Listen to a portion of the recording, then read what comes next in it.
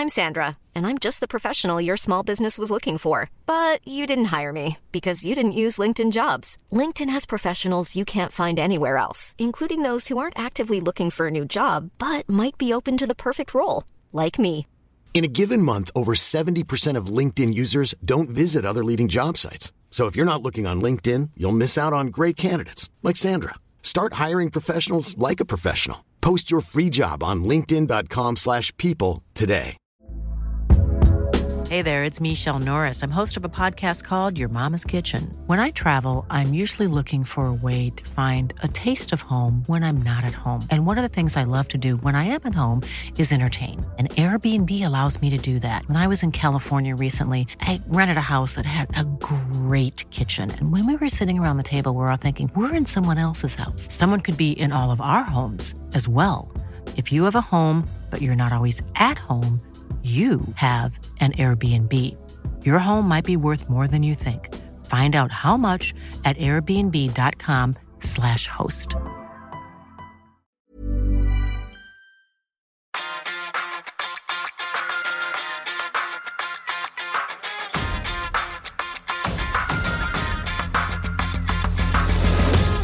Hello and welcome to the second ever Watty and Jack on Formula One podcast.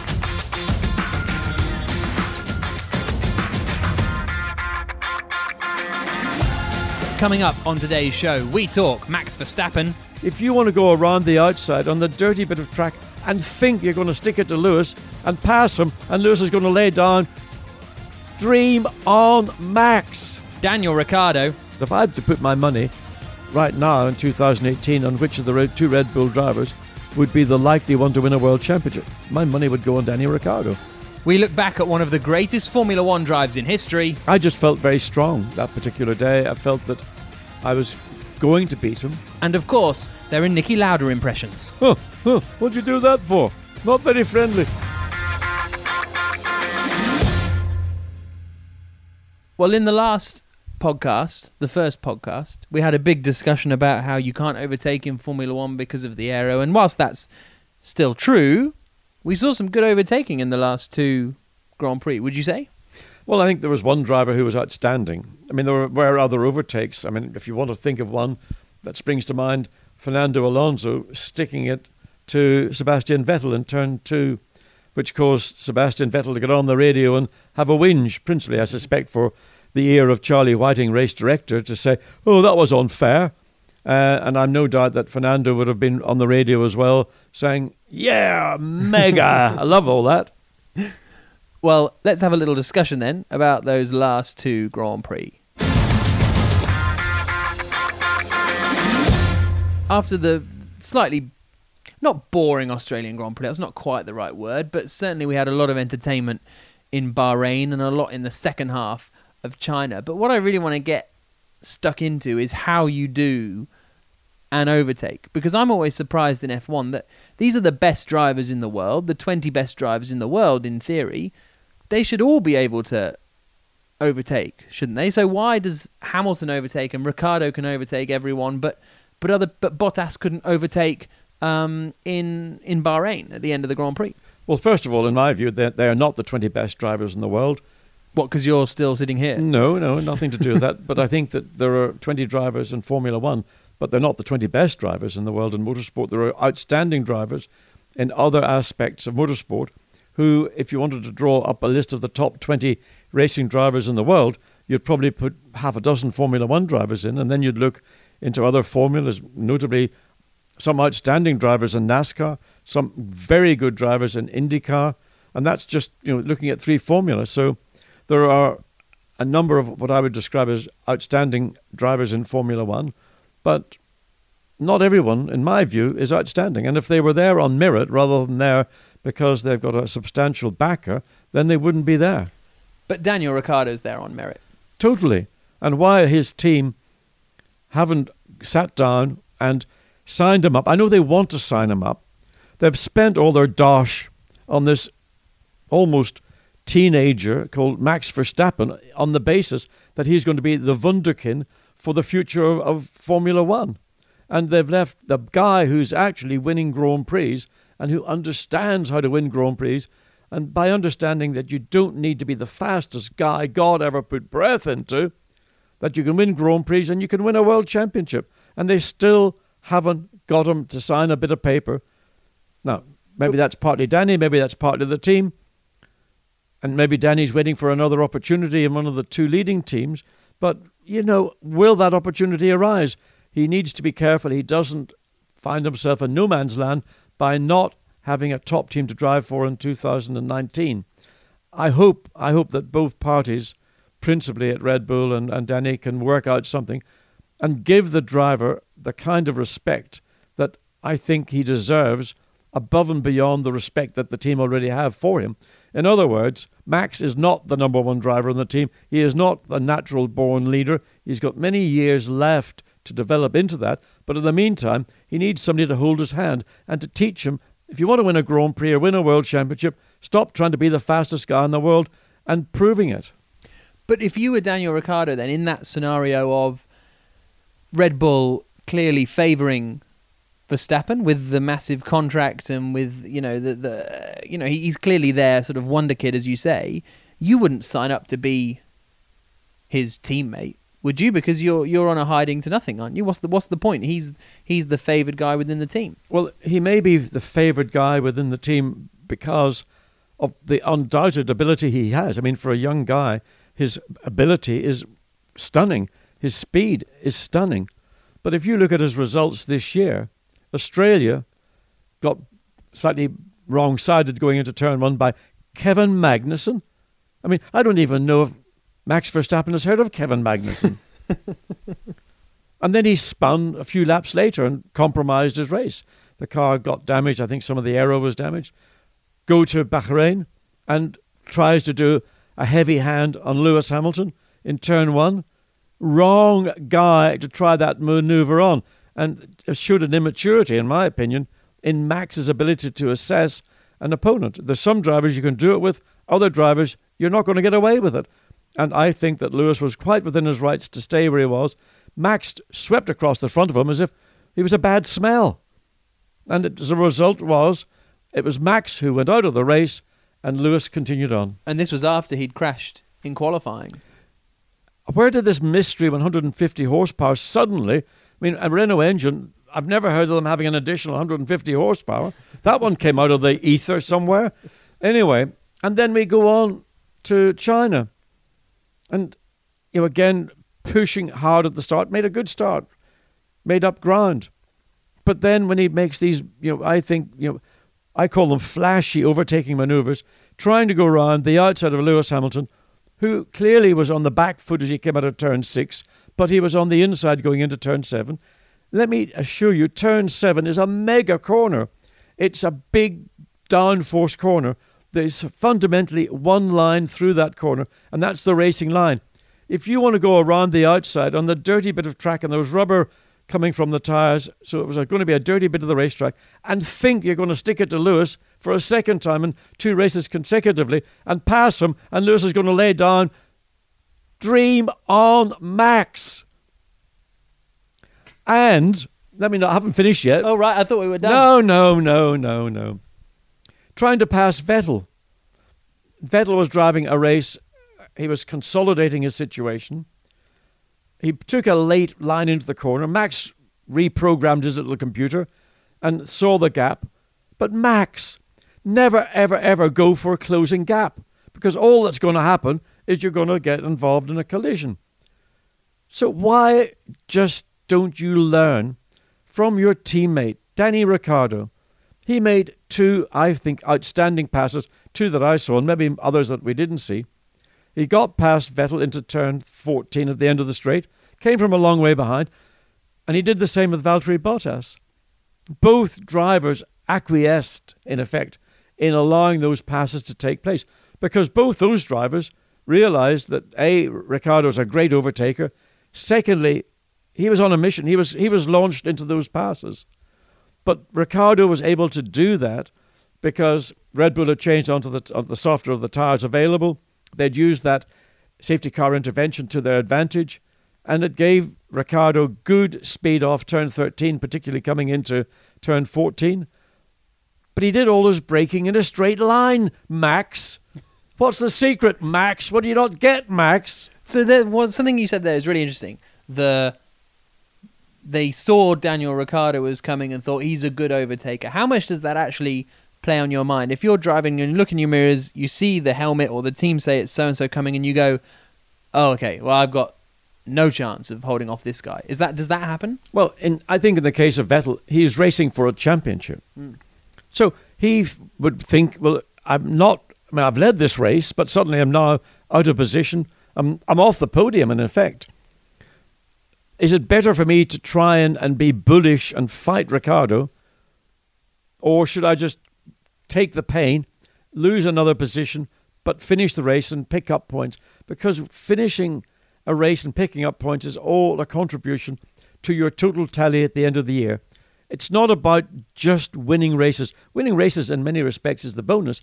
It's all the other events where you're not on the winner's podium. Those are the points that consolidate the wins. And it's very important that in every Grand Prix, you get into the points. Ideally, you get onto the podium. Even better, you win the race. And I think Vettel would have taken that on board. In the case of Valtteri Bottas, he was castigated after Australia. He was going to be kicked out of Mercedes probably before the season ended. His Formula One career had been destroyed by what was a lackluster drive in Australia. But he came home. He did a solid job. He again was thinking, well, will I or won't I take the risk of trying to get past Vettel on the last lap?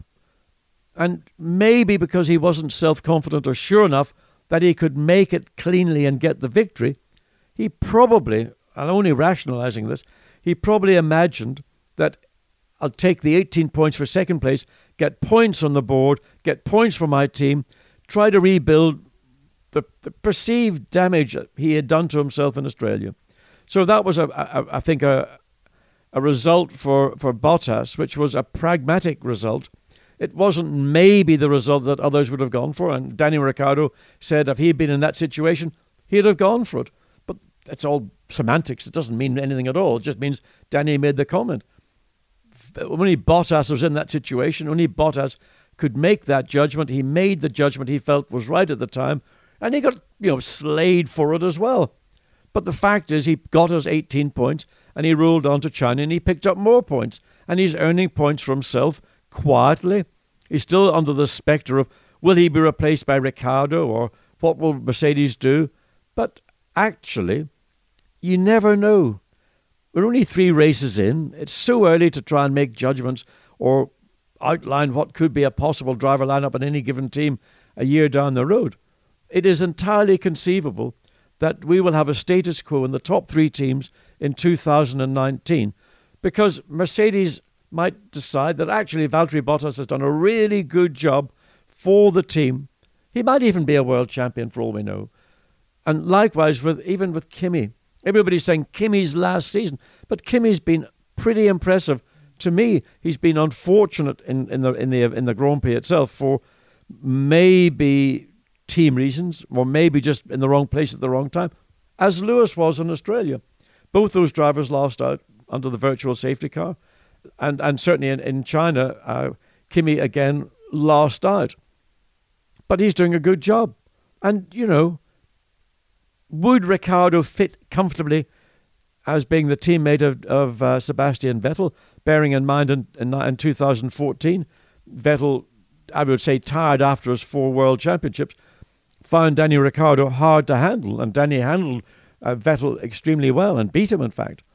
Or would Ferrari rather stick with somebody who's becoming a senior citizen, hasn't yet got the beard or white stick, but, going down that route, but still has got the capacity? And I think that Kimi, in himself, is a much happier person because I think he's got a solid and stable personal life. And I think that's all a contribution. And then that leaves Danny then trying to work out a deal with Red Bull, or Red Bull trying to come up with a sensible package and not kind of subjugating him in a way sometimes where the whole focus is on this Dutch wunderkind who has yet to show, actually, after 64 Grand Prix, is he in real terms the guy that can put together a championship over a 20 or 25 race season. That's a lot of Grand Prix, isn't it? That's a decent amount of experience. I would have said so. In fact, the stat was pointed out by my good friend Nicky Olida, the first honourable Irishman from Austria, because of his deal with a well-known Irish, whatever you want to call his airline. So Nicky even made the comment, he's not a kid. He's in his fourth season, or third and a half season. He's done 64 Grand Prix by the time he got to China. Where is the education? Now, if you're paying for that as a parent, you'd wonder what's going wrong. His dad, Jos, isn't paying. Somebody's paid lots of money to get Max Verstappen, contracted for a 3-year term at a lot of money. So where is the return for the team? 3 races, I wouldn't say 3 blanks, but not actually what I'd expect for a driver who should be making more progress, aside from putting on flashy performances, stunning laps in adversity or in extreme weather conditions. That's wonderful for the enthusiast in all of us, but it's not what it takes to win a world championship. And I think back, and I hate to go back to the 70s, but in 1979, a driver called Jody Scheckter joined Ferrari, teamed by a young hot rod called Gilles Villeneuve. And there's almost a kind of parallel between Jody and Danny Ricciardo and Max and Gilles Villeneuve. In Ferrari, Jody quickly clocked that Gilles was focused mainly on being the quickest guy in the world on 4 wheels, probably in his case and sometimes on 3 wheels. And Jody just got on metronomically, putting points together, finishing races.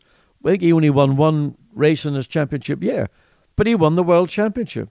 And Gilles, who was unquestionably in that car the quicker driver, well, I mean, all I remember is in Zandvoort, when he had a puncture and he drove around for a lap, shredding tyres and bodywork and goodness knows whatever else, and comes in and stands up on the front of the car like some little Napoleon, accepting the applause of the crowd who thought he was wonderful. Jody won a world championship, regrettably and sadly Gilles didn't. Another one that was said the other day was Andrea De Cesaris when Max Verstappen. Do you buy any, very, very quick and talented undoubtedly, but another one who never maybe put that talent to use, or is that a bit of a stretch? I think that's probably a bit of a stretch, but certainly Andrea had a lot of speed in his first year, but he also crashed a lot. I think in 1981 he had either 17 or 18 accidents at some point or another over a Grand Prix season. I mean, sometimes it was 2 in a weekend, sometimes he might have got through a weekend without one, but anyway, I think it was about 18. And he said, it's not my fault, I'm not getting enough time in the car. The answer the team gave him was, well, Andrea, if you'd stop crashing your car, you would get more time in the car. But if I don't get time in the car because whatever. It was a logic only Andrea fully understood.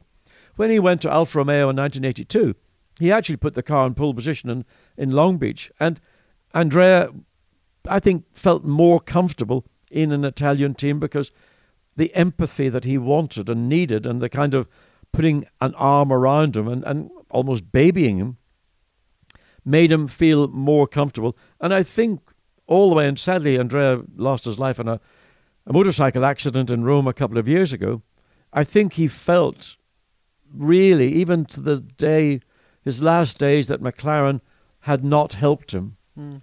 But actually, he got as much help as the team could give him. It was more he wasn't able to help himself. I don't think that's the case with Max. I think Max is a more complete package, and he's in a team, it's an outstanding team, but still there is somebody needs to put their hand on his shoulder and say, Max, just think about what you're doing. Even Helmut Marko, who supports him through thick and thin, made criticism of what Max was doing because for the third race he's thrown away certainly good points for himself but for the team, and arguably he threw away a victory. Because he threw away a 1-2. It was a 1-2. It was a Red Bull 1-2. And he threw away probable victory, a certain second place. And I'll tell you what, teams begin to get a bit you-know-what when that is points, good points, because those points relate to their income streams as well as to a driver's championship tally. So I think even Marco was beginning to sense, hold on a second, Max, what do you think you're doing? To go along the outside of Lewis in turn 7, I don't think even Daniel Ricciardo would have tried it, other than if you were at least fully alongside and maybe half a car further ahead by the midpoint of the corner, you might think you've got a chance, but not unless you're anywhere in that position. But Max just carries on because it's Max. You mentioned a moment ago Andrea De Cesa's on pole in Long Beach, 82. The year later, 83, you started 22nd. Second, something like that. Which is still the record so I believe, for the furthest back win. At what point in that Grand Prix, because you were saying Bottas took those 18 points and didn't feel the need to risk it. At what point in that Grand Prix did you not think, oh, I've got a podium here, I don't need to overtake every person on the grid, I'll just settle for third? Well, why settle for third when second and first were available? So, getting to second place was then, if you like, the point where my focus really dilated. And Nicky was leading the race and I was second, and we'd gone through the field basically in tandem, and I knew because he was ahead of me from the lights or the flag falling, if I let him get a car between the pair of us, then I would lose him. So I had to keep in contact. So every time he passed somebody, I made sure my elbows were out and squeezed through as well. And eventually, towards the end of the race, it was him leading and me as second. I just felt very strong that particular day. I felt that I was going to beat him. There were very few parts on the racetrack where you could execute a clean pass, and the best place was going to be at the end of the straight, going into a chicane, and eventually plucked up the commitment and caught Nicky slightly. He wasn't expecting it. Launched down the inside.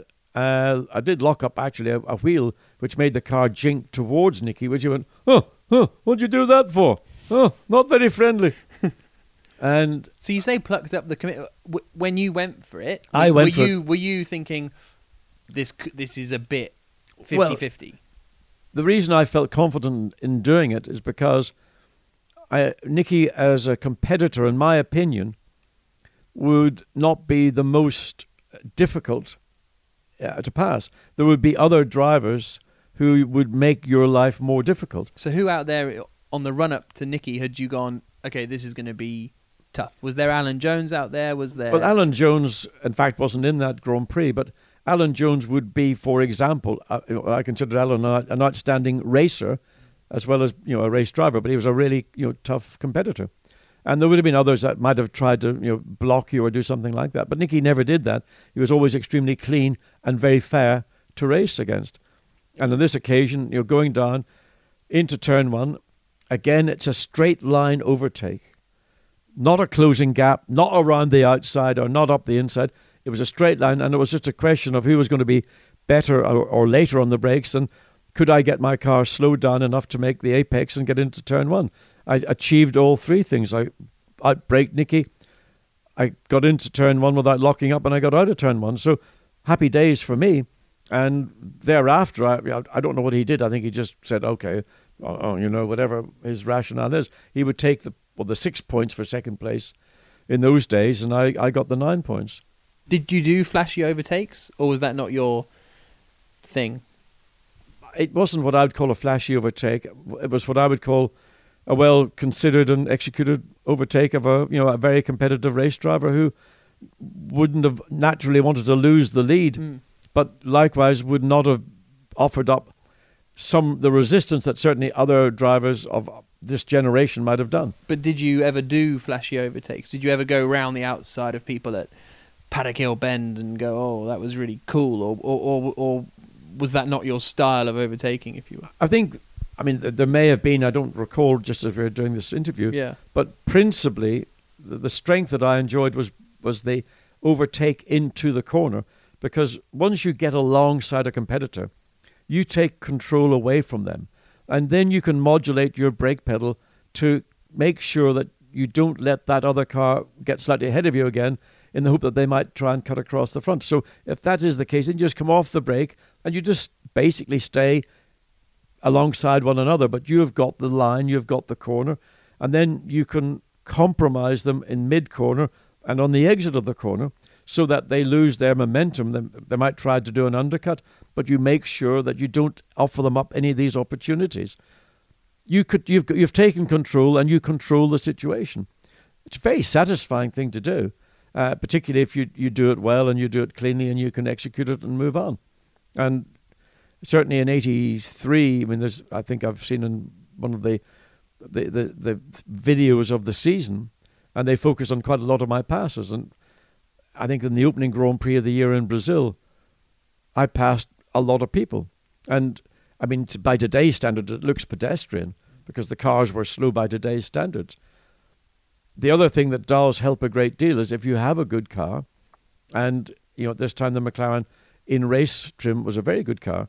We had good grip. The car was easy on its tires. We got it to work in the race context because we weren't putting energy into the tires. In qualifying, the car was always a light car on its tires. So in qualifying, we were just getting surface temperature in the tire. We weren't getting what I would call core temperature, which you do with full fuel tanks when there's more weight in the car, which then puts more energy into the sidewall and gets the carcass of the tire and the whole tire warmed up. So in the race situation, we were much, much better than we were relative to qualifying.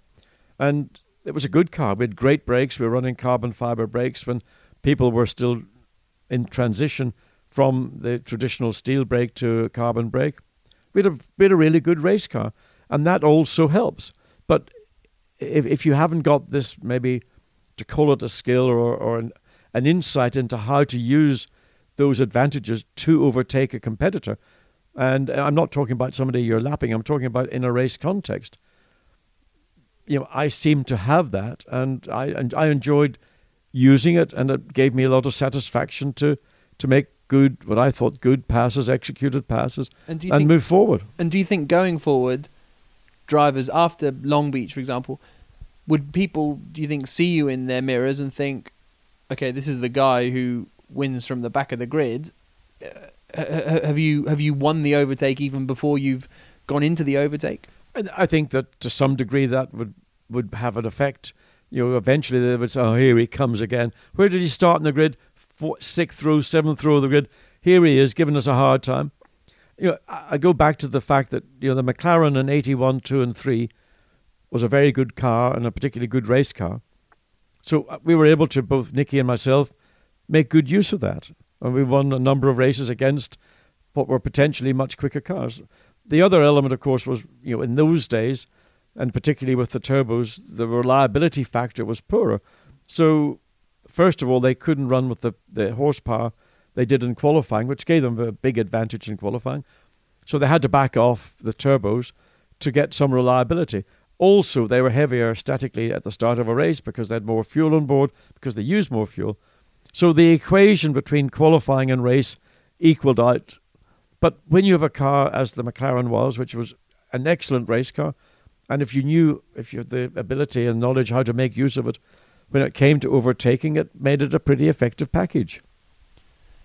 So, wrapping up, if you were Daniel Ricciardo right now, would you sign up for another Red Bull contract? Or would you be going for, you want a Mercedes or you want a Ferrari drive?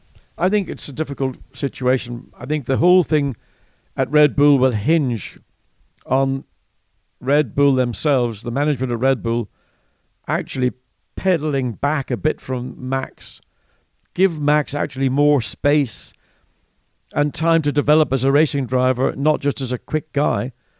And, make Ricciardo feel that actually, in many respects, he is their world champion hope. Look, you're going to see outstanding performances from Verstappen as the season progresses. He will win Grand Prix. And maybe he'll go on to win 4 or 5 or 6 Grand Prix. But will he win a world championship? And I think where Ricciardo's concerned, if I had to put my money right now in 2018 on which of the 2 Red Bull drivers would be the likely one to win a world championship, my money would go on Daniel Ricciardo. because I think he has a more innate understanding of what it takes to start on the third row of the grid, as he did do in China, and work his way through the field and understand that you win a Grand Prix because you're the guy that takes the checkered flag. You're not the guy who sets the fastest race lap or who puts on a virtuoso, spectacular overtakes, which people go, oh my God, I can't believe he's just done that or gotten away with it. You make everything, it's a calculation. You've got to think about it, calculate it, execute it in a sort of maybe a cooled way. But that's the satisfaction as a driver, and that's the appreciation ultimately that a team will give. And I would like to think that there would be an interesting conversation taking place at Red Bull between the two parties as to where and what each is seeking from one another. And I think that Red Bull can see clearly they've got a guy who won that race.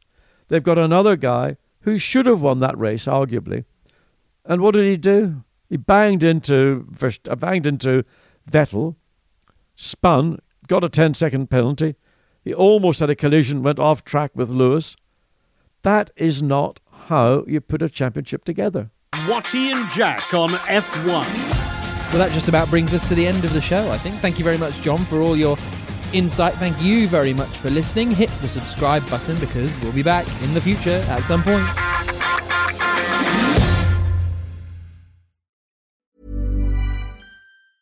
Mom deserves the best, and there's no better place to shop for Mother's Day than Whole Foods Market. They're your destination for unbeatable savings, from premium gifts to show-stopping flowers and irresistible desserts. Start by saving 33% with Prime on all body care and candles. Then get a 15-stem bunch of tulips for just $9.99 each with Prime. Round out Mom's menu with festive rosé, irresistible berry chantilly cake, and more special treats. Come celebrate Mother's Day at Whole Foods Market. Mom deserves the best, and there's no better place to shop for Mother's Day than Whole Foods Market. They're your destination for unbeatable savings, from premium gifts to show-stopping flowers and irresistible desserts. Start by saving 33% with Prime on all body care and candles. Then get a 15-stem bunch of tulips for just $9.99 each with Prime. Round out Mom's menu with festive rosé, irresistible berry chantilly cake, and more special treats. Come celebrate Mother's Day at Whole Foods Market.